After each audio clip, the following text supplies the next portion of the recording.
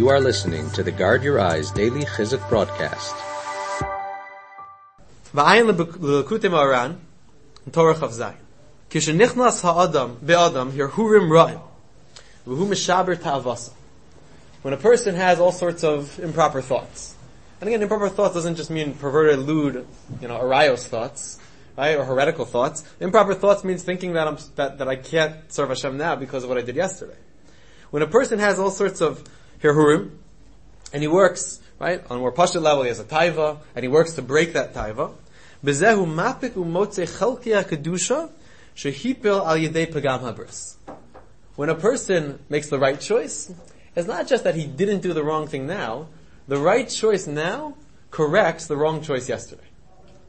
So instead of looking at yesterday and letting yesterday define now, let's look at now, seize the moment, and use that to redefine yesterday. Let's see what that means. We have to explain what that means. Hainu lo rak sheyesh biyado es osa is the gabras al hirhurav. Meaning it's not just that you're getting credit right now, that you conquered the Yitzhak. You had a taiva right now, and you defeated that taiva. That's gavaldik. That's great.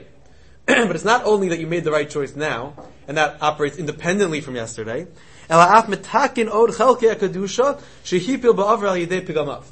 you're able to fix all the broken things from the past through the right thing now.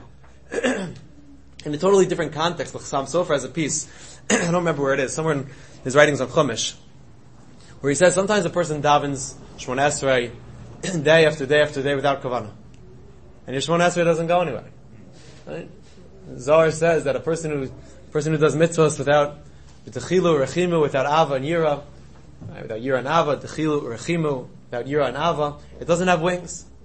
Famous Meister, Baal Shem Tov HaKadosh, once walked into a particular shul, and he said, "I can't daven here. The shul is so filled with tefillos." They said, "If it's so filled with tefillos, it sounds like it's a good place to daven." He said, "No, it's filled with tefillos because everyone who davens here doesn't daven with avos Hashem or yiras Hashem, and the tefillos don't have wings, like the Zohar says, and none of the tefillos can go up to Shemaim. So the place is so stuffy; it's filled with tefillos, all these dead tefillos that have nowhere to go." So Chassam Sofer says a person can sometimes daven for a long time, years of their life, and then one time they daven a perfect Shemona Esrei. And perfect could just mean that they had a little bit of kavanah, perfect for their madrega. Yeah. After years and years of dead Shemona Esreis, one day you're really into it.